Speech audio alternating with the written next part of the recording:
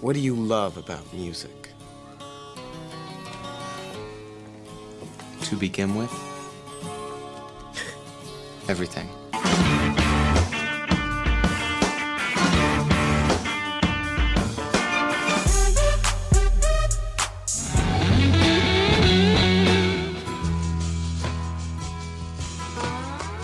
Putting on a great show is the most important thing you can do. One great rock show can change the world.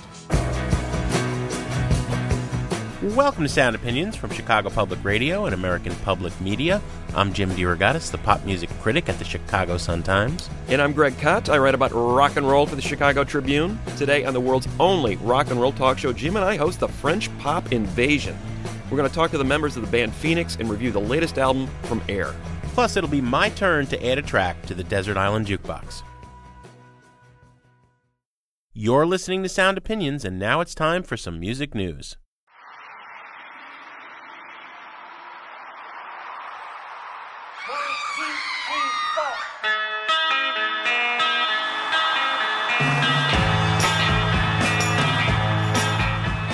That's some of the music from the Beatles Rock Band, the new video game that we talked about just a few weeks ago on the show with one of the forces behind that at the Massachusetts-based Harmonix company. Now we have the numbers. Big news here.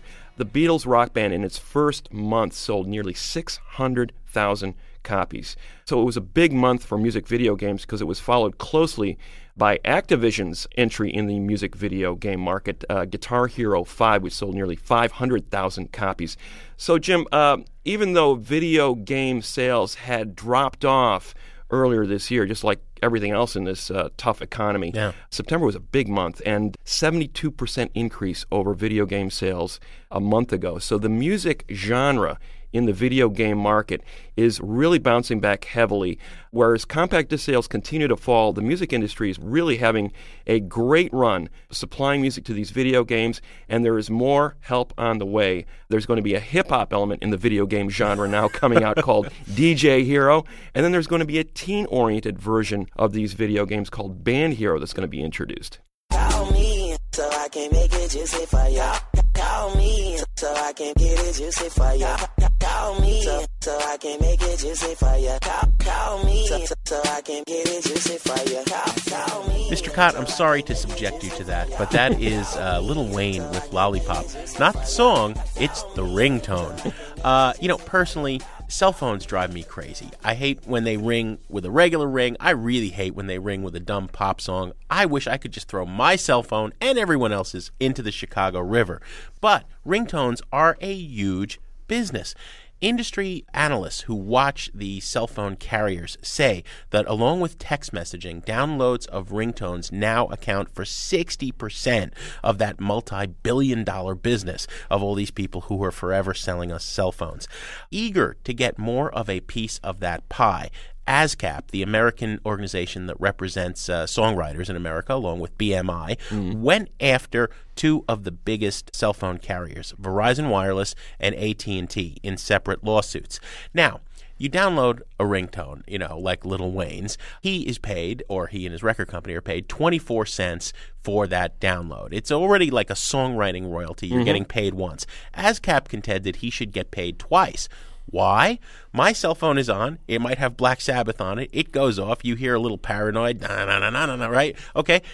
That's a concert, according to ASCAP. The fact that you overheard Black Sabbath ringing on my silly cell phone, that they should be paid a performer's royalties. The judge who heard the case threw it out. She indicated that she will be no more kind toward the suit against AT&T and that this is pretty absurd. ASCAP continues to say it will fight for performers' rights wherever it can. It's amazing. I think some of these performance rights organizations do go a little far. There was a great story out of England where a little store was prosecuted for playing the radio.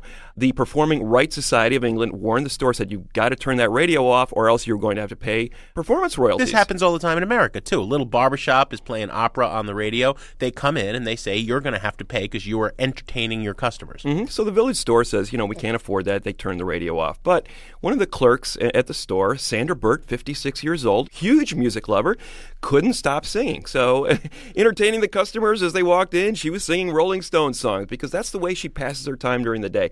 Well, the Performing Rights Society came back to the store and said, Mrs. Burt, you're going to have to shut up or we're going to have to charge you performance royalties for singing these songs. And she said, you got to be kidding me. Really? Of course. The story created a somewhat of a national furor in England. And the Performing Rights Society, to its credit, realized the absurdity of what it was trying to do. They finally sent her a letter of apology and a bouquet of flowers, and they said, we hear you have a lovely singing voice, and we wish you good luck. End of story. But a real indication of how these performing rights societies are trying to milk every penny anywhere they can out of anybody they can in order to get songwriters paid. Well, it's 1 for the money, 2 for the show, 3 to get ready. Now go, cat, go, but don't you step on my blue suede shoe. Well, you can do anything but take me over my blue suede shoe. Well, you can knock me down, step in my face, slander my name all over the place. Well, do anything that you want to do, but honey, lay off them shoes and don't you step on my blue suede shoe. Well, you can do anything but take me over my blue suede shoes. Let's go, cat! Greg, Elvis Presley's blue suede shoes did not go at a recent auction, but a red ultra suede shirt that he wore once for a photo shoot was sold for $28,000. People who listen to this show know that from time to time we like to do short stories about some of the more absurd pieces of rock memorabilia that are up for auction. You, so far, have missed your opportunity to buy me the original Moog synthesizer used by Keith Emerson and John Bonham's gong. Yeah. I won't forgive you for that one. I really, I like Elvis, but I don't want anything that went at this auction. Chicago Auction House had a collection that came from Gary Pepper, who was the president of a Presley fan club and then became friends with him. So the stuff that they auctioned off included a telegram, birthday wishes that Presley had sent to Pepper that sold for $1,400, photos from Elvis's 1967 wedding, $4,000, a white cotton shirt with the EP monogrammed on, $52,000, but the strangest item, $15,000 for a lock of Elvis's hair. I don't know if it had the Brill cream on it or not. The story takes a stranger turn. Hard to get stranger than selling somebody's hair, right? With two cousins of Pepper stepping forward and suing their late cousin's caretaker and the auction house, saying that they didn't authorize this sale, the total of which was more than $300,000 brought in. And now all those people who spent all that money for all that Elvis, it's all frozen until the lawsuit is resolved. So, if you won Elvis's hair, hang tight. You're going to have to wait for it just a little bit longer.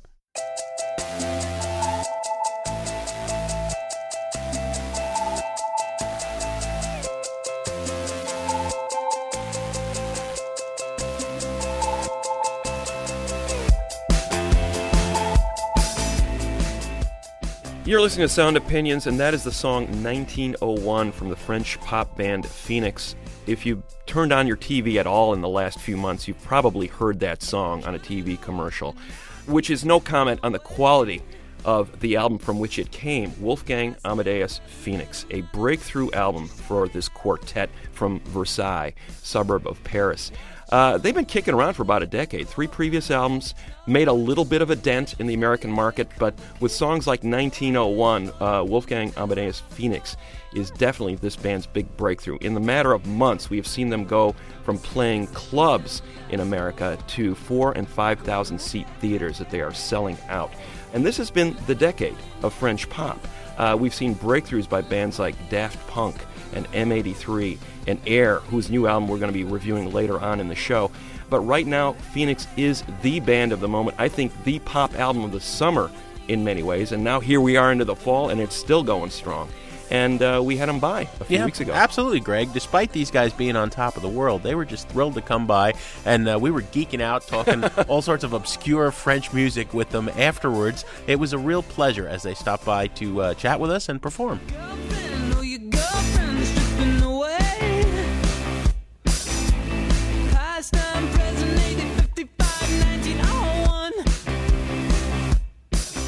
We are here with the 4 members of Phoenix, Thomas, Dec, Laurent, and Christian. Welcome to the show, guys.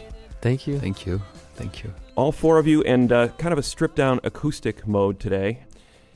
It's interesting because I think the band has made 4 albums where just 2.5 months ago you guys were playing clubs and now you're playing theaters 4 or 5 times that size. It's been a whirlwind year for this band.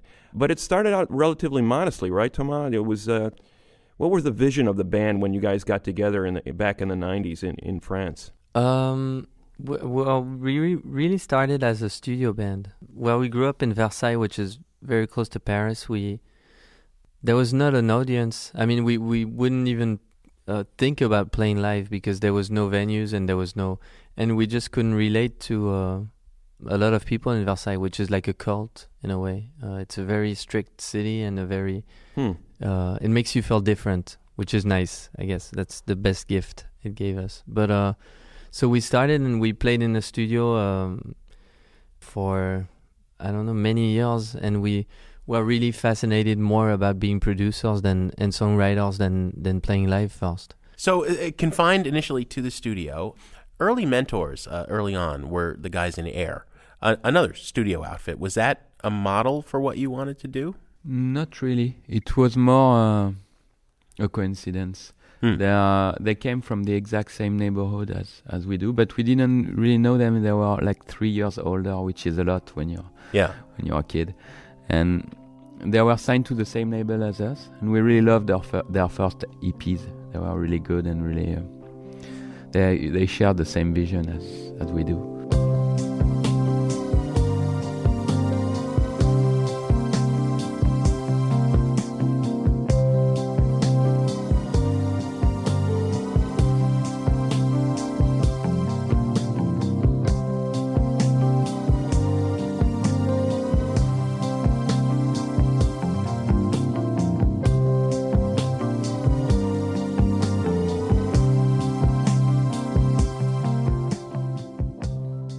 So when they needed a band for playing some radio shows, they found us. We were on the same label. We were writing our first album, so it was more a coincidence, a very good one.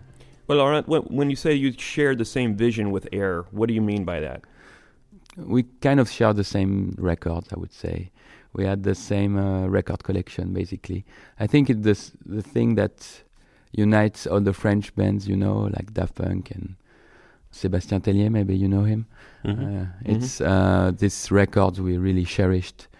Some of them were French, very few actually, Serge Gainsbourg mainly. Yeah. But we also had this cult of, American and English music and German music too. So it was really a thing about records. Can you name a couple that were big for you at that point? From this period, it was more like My Bloody Valentines and stuff like that, and from a lot of records from the past. We were living in such a boring city that records were really the only thing we could, feel passionate about. So we had this cult for some records. We could, stare at the covers for hours. Here you go out and there's a jazz club that's been there forever. When we go out, we have these beautiful buildings, but there's no one in there. It's only there's no soundtrack there. Museums. Gee, really. How boring to live in France. Empty museums. Versailles is very, very strange because it's living in its past. Yeah. So I guess it really shaped us in a very weird way. Well, if we can generalize as rock critics, which is one of the things we do, although there are huge differences in the sounds of Air, of Daft Punk, of Phoenix, I think it all shares this fondness for psychedelic music in the sense not of having any connection to drugs, but in creating this really unique world in the space between your headphones. Yeah, I think that the fact that we were really listening to records more than live bands, and that for us music is this particular way, a record sounds. We don't really like a guitar, but more the way a guitar sounds on a record, I think it's a very important thing for us, the way the membrane of the speaker is vibrating. That's what we are we're into that combination that really creates something. Yeah. Well, it's interesting. I was reading some stories about you in the early days, and apparently you did get out and play a few shows. there was this sense of we're not really sure what kind of a band we're going to be, but doing everything from Hank Williams covers to Prince, right? We're still not sure which kind of band we're going to be. Yeah. But yes, it's true. The beginning was, it was a marketing nightmare for record companies. We were just the worst band they could. Growing up in Versailles there's no scene there, so you don't need to belong to. You're not with the goth kids, or you're not with you're just the only kid that's playing music. And what's nice is that we kind of enjoy how we do records more than when we play live. So it's all about the records in the end. It's the thing that's gonna last. And and the live show came crescendo. It was. In the beginning, we were just the worst live band. And A long way you've traveled, though, over the course of 4 albums and an American tour that's selling out many of the shows in 4,000 and 5,000 seat venues.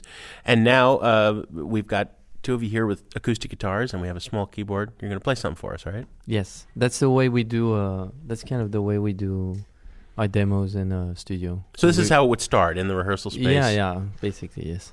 So can you set up the song for us? Yes. What are you going to play? I think Listomania first. Ah. Here you go. So sentimental, not sentimental, no, romantic, not disgusting yet. Darling, I'm down and lonely. When was the fortunate only? I've been looking for something else. These days it comes and goes. Listomania, think less but see it grow. I like a ride, oh. Not easily offended, not hard to let it go. From a mess to the masses, a Listomania, think less but see it grow. I like a ride, oh. Not easily offended, not hard to let it go. From a mess to the masses, follow misguided, stand still, discouraged on this precious weekend, and in this love for gentlemen only, wealthiest gentlemen only. And now that you're lonely, do let, juggle it, do let's go slowly, discouraged. We'll burn the pictures instead. When it's all over, we can barely discuss for 1 minute only. Not with a fortunate only. Yo, I gotta be someone else. These days it comes and goes. Listomania, think less but see it grow. Like a ride, oh. Not easily offended, not hard to let it go. From a mess to the masses, a Listomania, think less but see it grow. Like a ride, oh. Disgust.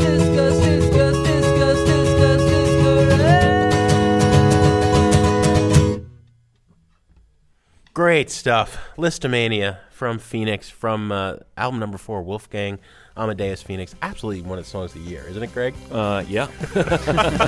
Where to go, I had no idea. 2610 was the price to pay. A messed up kid. Coming up next on Sound Opinions from Chicago Public Radio and American Public Media, Jim and I are going to talk more with the French pop band Phoenix. And later on, we're going to review the new album from fellow Frenchman, Air. Then it's Jim's turn to drop a quarter into the Desert Island Jukebox.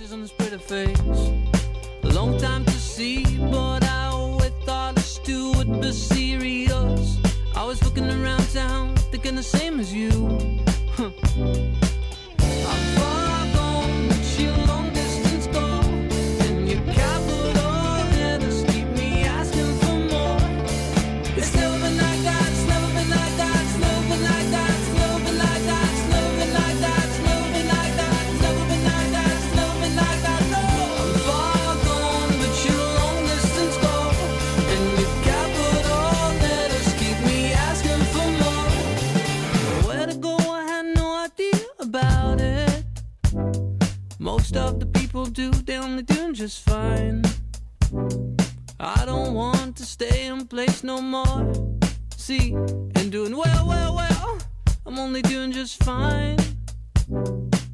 Long time no see, long time no see. Got little to tell, I don't say much, but I might. Something always told me it's too serious. I am looking around town, thinking the same as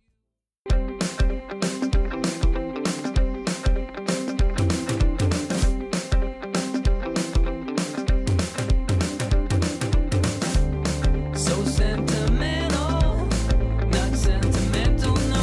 Romantic, not disgusting yet. Darling, I'm down and lonely. When with a fortunate only. I've been looking for something else. Do-let. Welcome back to Sound Opinions from Chicago Public Radio and American Public Media. You're listening to the album version of Listomania, the hit single from our guests, Phoenix. It's not often that you hear a great pop song inspired by a 19th century composer, so I had to ask the bandleader, Thomas Mars, about the song's Hungarian namesake. A Listomania, think less but see it grow. Like a ride, oh, not easily offended.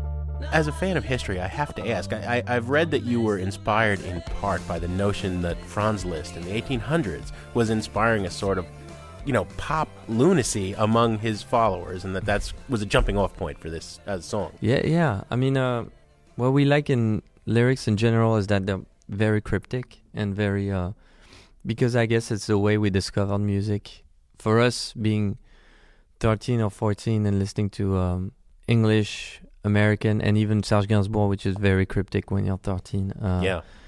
We have to be a little older to understand what he's going on about. Yeah, it's very. It's just you think that those guys are telling about your life, and I think that's the thing we like to recreate. And so the songs are a mashup of a lot of things. And Franz Liszt is one. He's basically one of the first rock stars. He would lose credibility because he would get girls and throw his green gloves at the crowd and and that's a vibe that was similar to you have a relationship with the brilliant American film director Sofia Coppola. That's what she did when she told the story of Marie Antoinette too, was kind of trying to look with a bit of a modern eye towards history, right?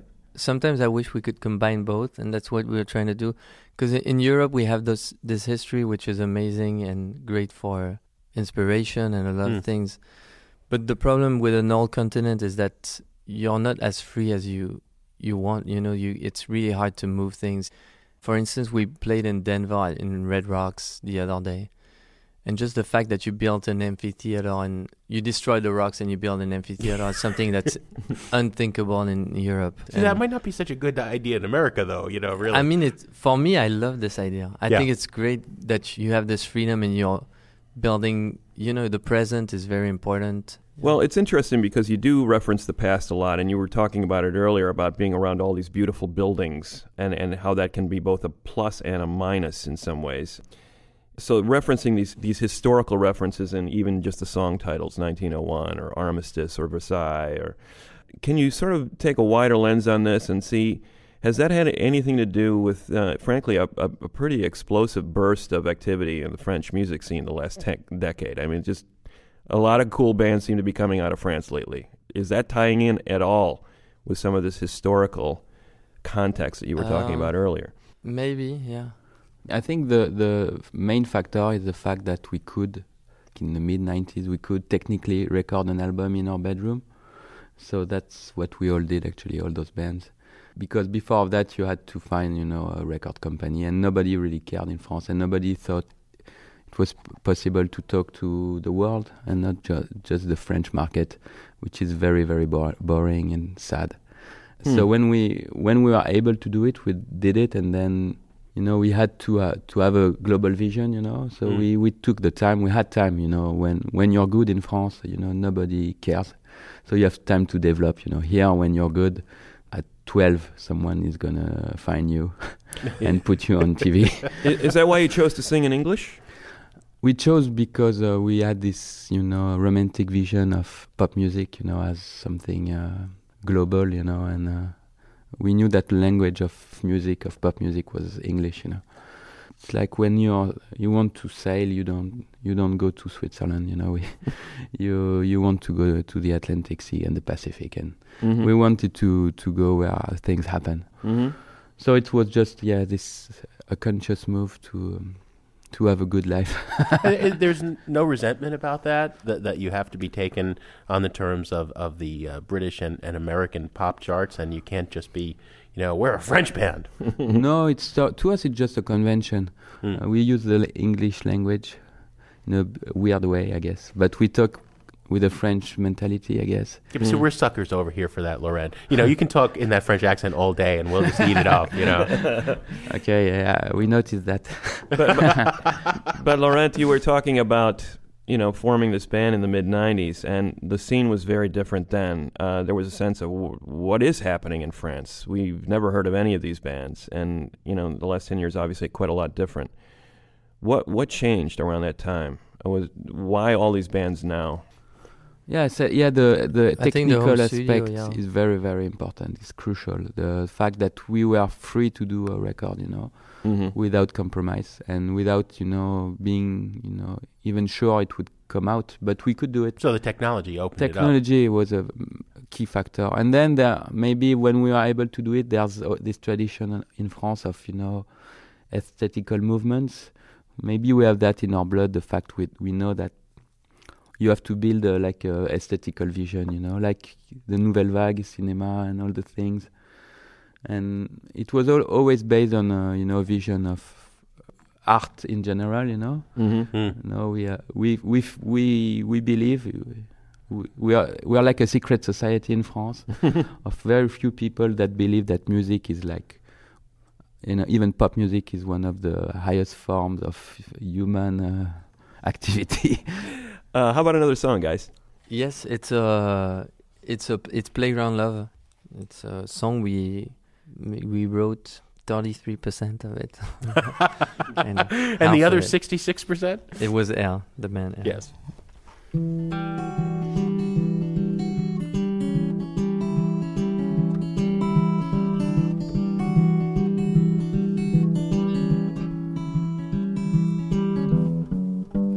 I'm a high school lover, and you're my favorite flavor.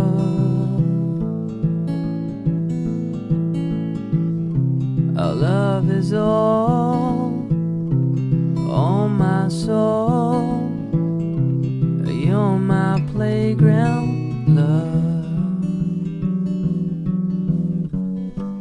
Yet my hands are shaking. It fills my battery main.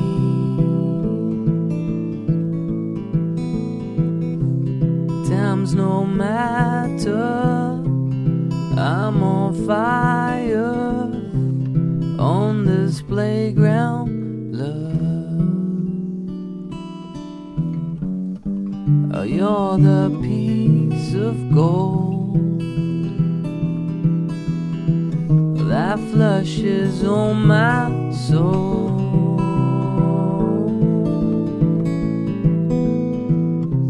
Anytime, anywhere, you're my playground.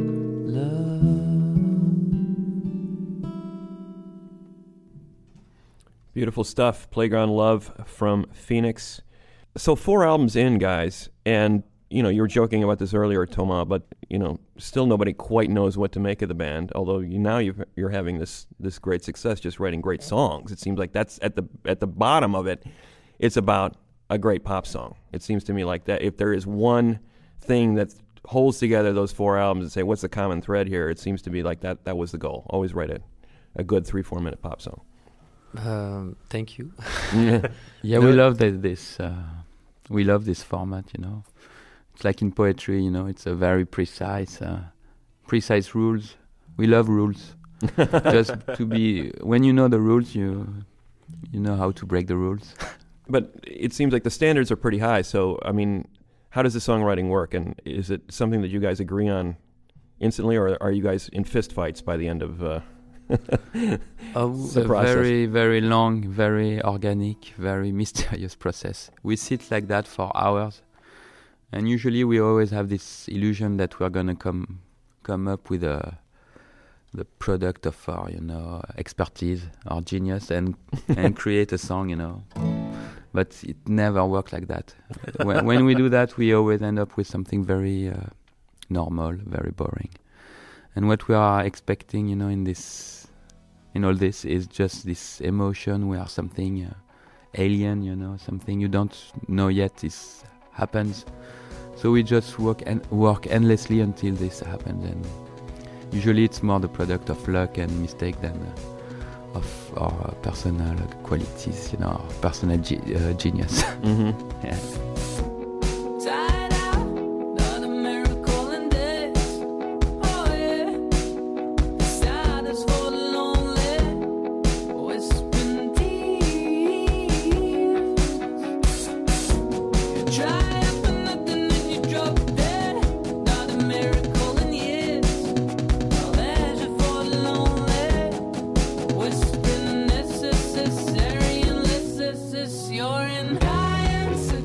We know each other, so well that we can do that. So you can tell each other when something's not up to par? Yeah, I think what's interesting is that it only works when we're the four of us. Each member taking separately is just nothing really interesting. Mm-hmm. No one can write a song on its own, and there's a whole preparation which is getting our egos tired, getting our bodies tired, everything, so that you come up with something that, there's no calculation. And usually the thing we learned with making a lot of records is that we record everything we do, and sometimes we hear something we like and it's only 2 or 3 days after. So it's a long process. It's not the thing you think is interesting when you make it that's the most interesting. It's the thing that's unfamiliar and alien, like Bongo said. Mm.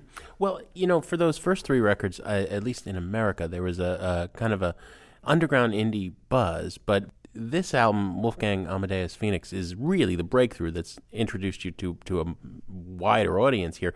Was there a particular goal going into making this one that was different from its predecessors, or what was on your mind when you started working on this one? Well, we were really confident in the fact that, because we wanted to start without a record company and finish without one too. I guess to have a good pressure and to feel like it was the first record again. And also we were really confident in the fact that we didn't want to please everyone. We always thought that when you want to please everyone, you're dead. There's no...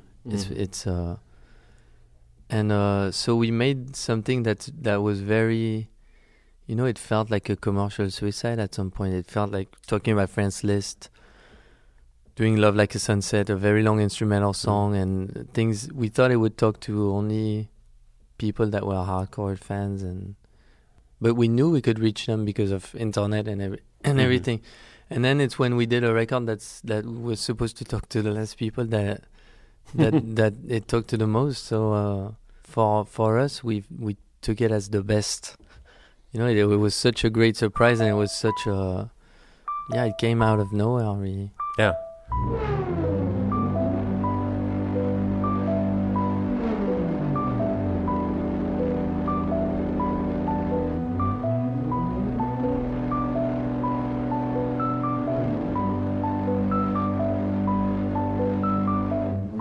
I wanted to ask you, I wanted to get back, Thomas, you mentioned that song, like Love Like a Sunset, which is actually a 2-part song kind of in the middle of the record. And to some people, I think it might have been like a kind of an odd move. And I saw it once I started listening to the album as an album, as opposed to just a collection of songs. It made a lot of sense to me. And it occurred to me that you guys are making albums. You're still making albums. Here we are in the MP3, download a song, at a time, age, and this is meant to be heard as an album. And I saw that as sort of the mid-album palate cleanser, the kind of, end of side one, we're going to side two. Exactly. That's what I was saying earlier about creating that space. Yeah. What a great headphone song, Yeah. It's like Roxy Music Avalon or a lot of Air's best moments. So that's just what you couldn't be more right, because Avalon was one of the references. I mean, at some point I forgot that Roxy Music made a record called Avalon, and I came to see them and I said, I have the album title. It's Avalon. And everyone laughed. And I was like, oh, fuck, it exists. All the best titles are taken. Yeah. And but yeah, Love Like a Sunset was, we grew up with, we still think when we do the track listing, we still think in terms of vinyls. And we also like records that are really short, which was a problem when we did our first and second record.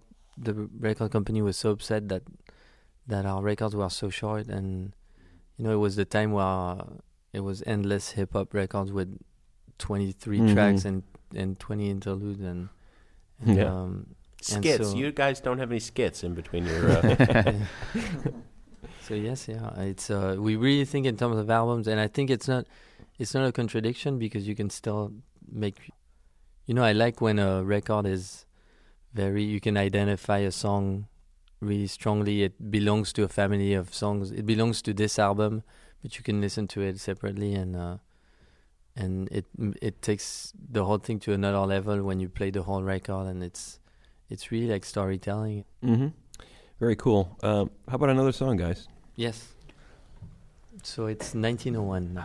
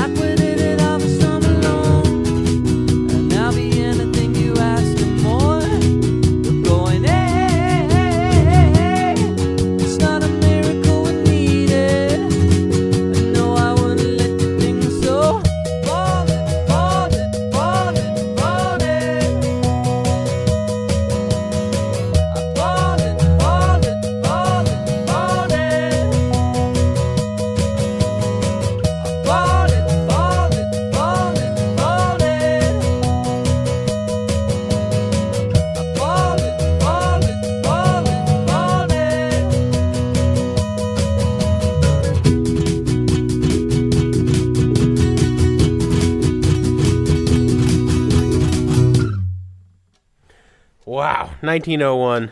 I love that song. We love this band, Phoenix, on Sound Opinions.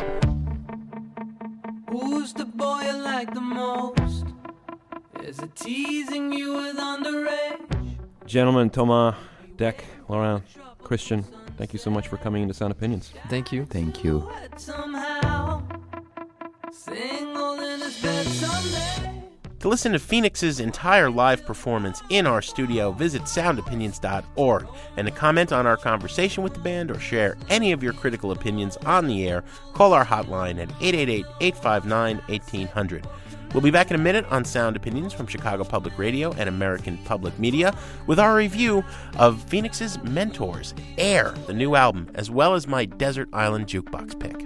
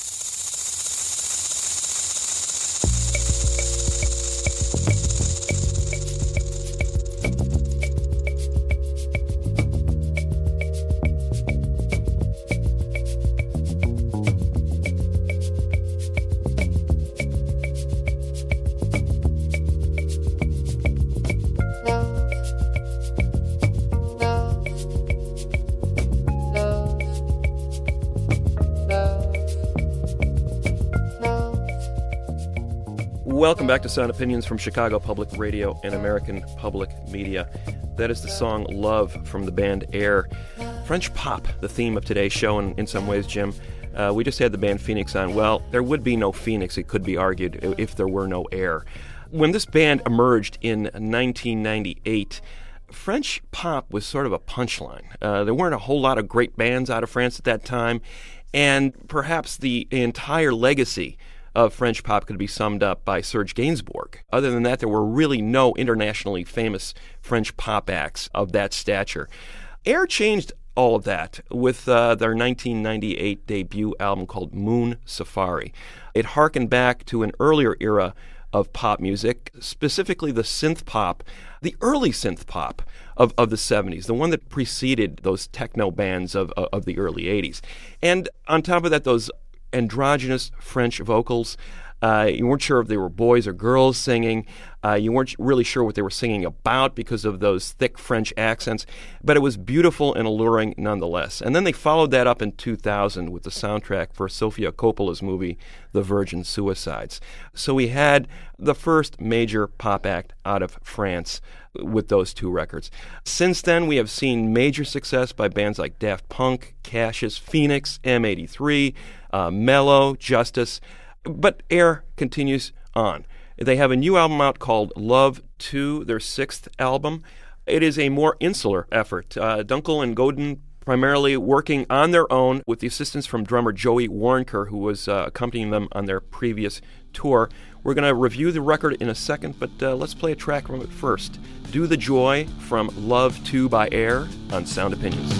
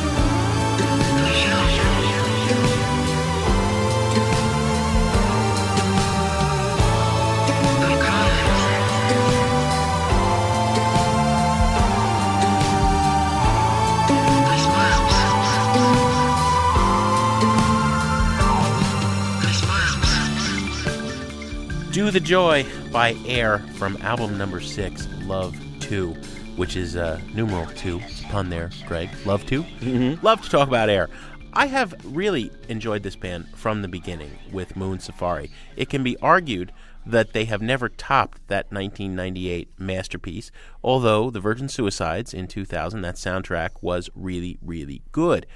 I say that because I am disappointed by this record. I think Air is losing steam, and they're doing it fast. There are only so many times you can do that retro, futuristic, analog synthesizer drone with the washes and the bleeps and the echoed guitar and that, French Serge Gainsbourg on Quaaludes vocal style, all of which are great things, don't get me wrong, but I got 5 albums with that already, and I would like to hear something different from Air, especially when you are seeing such innovation from Daft Punk, such spirited jubilation from Phoenix. It's like, hey guys, what else you got for me? You kind of let me down this time. I think the best parts are the instrumentals. I love Eat My Beat, and I love Tropical Disease. But otherwise, I'm really disappointed in this record. I am surprised to hear you say that, Mr. DeRogatis, because I think this is their strongest record since that debut album that we all love so much. I'm sure they're tired of hearing how great Moon Safari is. I'm not prepared to say this album is as good as that, but I think song for song, this is one of those albums that I can't stop listening to. I'd maybe toss 1 or 2 of them, but overall I think the melodies are really great. One of the things I think that pop music has lost over the last decade or so is that ability to sort of traffic in the worlds of subtlety and nuance. And these guys are all about subtleties and nuance. It's not about heavy drum beats. It's not about groove so much as these really refined melodies playing out over these beautiful arrangements. In this case, it's a little bit more sparse than their previous records, which I like. I think they went overboard with the last couple of records in trying to orchestrate what they do so well. I love it when they keep it simple. I love it when they sound like their name. Air. This band should sound like wispy, air, willowy. like a breeze blowing you along the road. I can imagine you just standing there, Mr. DeRogatis, with your French sleeves billowing in the air as this album is playing. That is the picture I have in my head. Try to picture that, listeners. I don't know what you're tripping on over there. I like this band. This one let me down. I'm not going to say it's a trash it because there are some good moments. It's a burn it record, but I don't know what you're high on. You gotta buy it, Jim. You gotta buy it. I tell you, little buddy, this whole island is bewitched. Just across the way, island lost at sea. Oh, now I'm stranded on my own. Stranded far from home. Oh, come on. You remember, we were shipwrecked together. Stranded, I'm so far from home. Stranded, yeah, I'm on my own. As frequently as we can on Sound Opinions, one of us likes to take a trip to the desert island and pop a quarter in the jukebox and play a song that he cannot live without. And Jim, this week it's your turn. Greg, I'm going to go in a completely different direction, inspired by a conversation I had this weekend, a long and loving conversation about the New York band The Fugs. I just wrote the connective tissue essay in this Velvet Underground art book that came out, and this guy who happens to be a reverend, a man of the cloth, was like, how could you write about the Velvet Underground and not mention The Fugs? And of course he was right, so now I'm going to make up for that by giving The Fugs their due. We are hearing the term freak folk an awful lot these days. People like Devendra Banhart, who is now up to selling out pretty good-sized theaters across the country. He's on tour right now. Grizzly Bear, to some extent, comes from that scene. They're going to be guests on Sound Opinions in a couple of weeks. The term seems mislabeled to me because Banhart, Grizzly Bear, anybody who's being called freak folk ain't half as freaky as what the Fugs were. 1965 on the Lower East Side of Manhattan, when it was still a dangerous place to visit. The folk scene was happening in Greenwich Village. These guys were folkies marginally, but they were a lot freakier. They were experimenting with everything, coming from the beat scene of the 50s. Ed Sanders, the poet who wrote a wonderful book about the beat generation, late 50s in New York, called Tales of the Beat Generation, would go on to write the ultimate book about the Manson family. Thule Kupferberg, Peter Stampfel, who would go on to make music with the great playwright Sam Shepard in the Holy Modal Rounders. These guys would get together in basements in the village and drink gallons of wine and make this incredibly crude but wonderful proto-punk folk music, where the lyrics are smart. Sometimes they're putting William Blake or Augustus Swinburne to music. At other times, they're singing about a lot of stuff I can't even repeat. Yeah, they could be kind of sexist boneheads, but, you know, these are smart poets, and they're kind of laughing about the idea of orgies and drugs. It's wonderful, good time stuff, in other words. They're going to celebrate their 45th anniversary in a couple of months, and they are reissuing a lot of those early albums as well as one final album. Kupferberg is now 86. Wow. He recorded this. They're making sure to say this is the Fugs' final album. Mm-hmm. They are probably not going to have one more in them. But I'm going to play something. The first 3 or 4 albums all came from one marathon, speed-fueled 12-hour recording session, which is absolutely nuts. But here is a song that came from that mess. It is called, appropriately enough, Frenzy by the Fugs on Sound Opinions. Baby, don't you tremble. Baby, don't you tremble. We got the frenzy. We got the frenzy. It's alright. Come on up. It's alright. Come on up. We got baskets. Baskets of love. Come up, here, baby. Come up on us now. Standing here a trembling and a singing, coaxing you with pretty words. It's alright, come on up. It's alright, come on up. We got baskets of love. Fingers in your ringlets. When I hug the microphone, pretty little girls all screaming.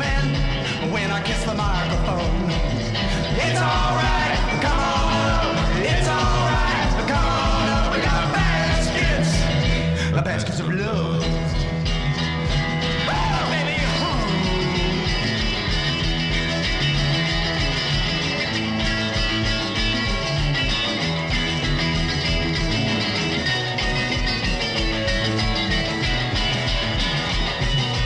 Deep inside your belly, when you feel my laser beam, screaming and I'm moaning with frenzy, panting like a primitive beast.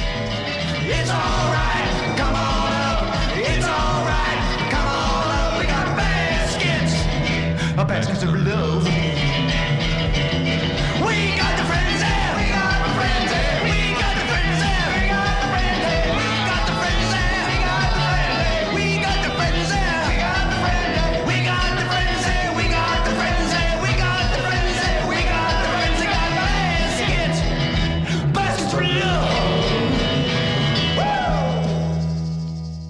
Ah, yes, the almighty Fugs. Frenzy from the Fugs' second album. How can you top that? That's just great stuff. I don't know if we can, Jim. We're going to try next week, though. Halloween's coming up. We're going to play some of the scariest rock songs of all time. Greg, as always, we have some thank yous to say on the way out. Mary Gaffney recorded Phoenix for us. The show was produced, as always, by our diligent, luminescent team of Jason Saldana and Robin Lynn. And our fearless leader, our executive producer, Tori Southside Malatia, is not French, but some people have said he has a Napoleon complex.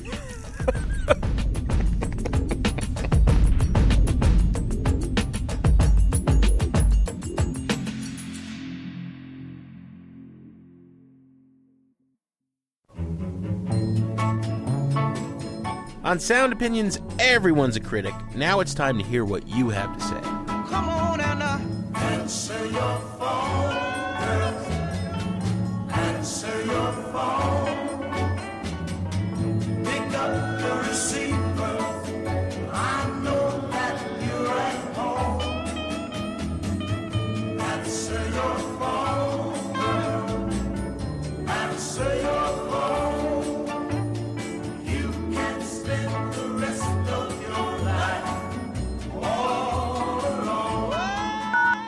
New messages. Hey, Jim and Greg.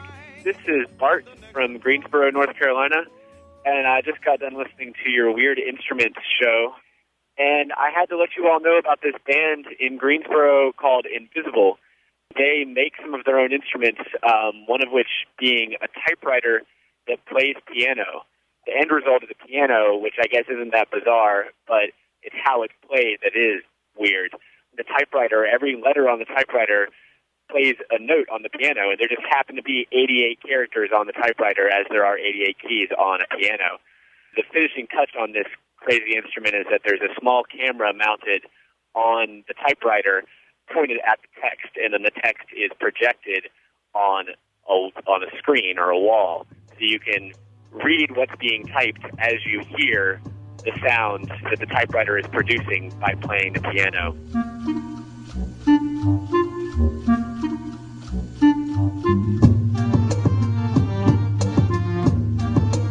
The instrument is called the electric piano.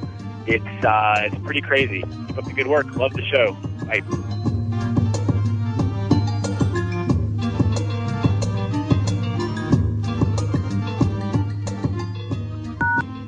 Hi, this is Laura calling from Boston, and I was just disappointed that you guys fell into the trap of taking Muse too seriously. I mean, I understand if you didn't like The Resistance because it's ridiculous. It is ridiculous, but I think they know that. If you look at the liner notes, for example, on the song I Belong to You, they talk about the bass clarinet solo, quote, which we wanted to sound like a theme tune from a children's TV program featuring teddy bears in a garden.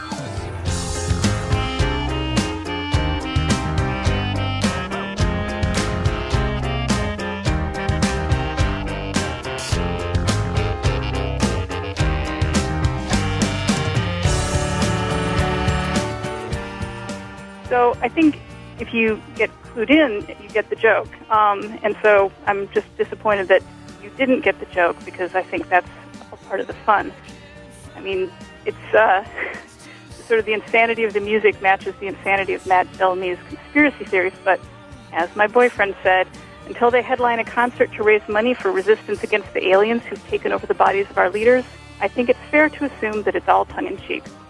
So I think it's easier to appreciate the glory of Muse if you understand it's all a big joke to them, too. Thanks.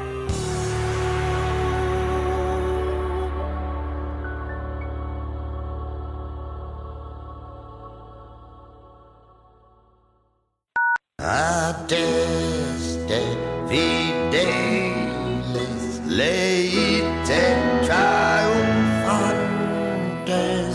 venite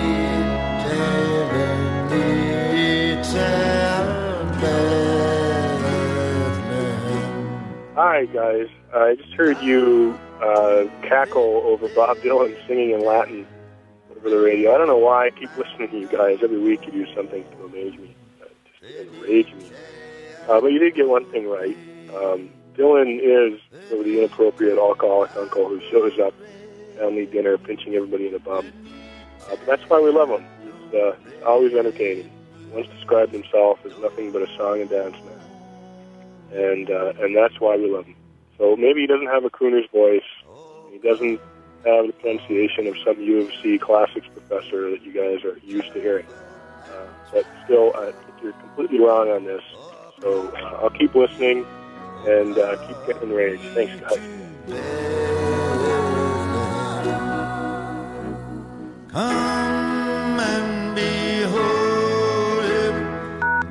No more messages.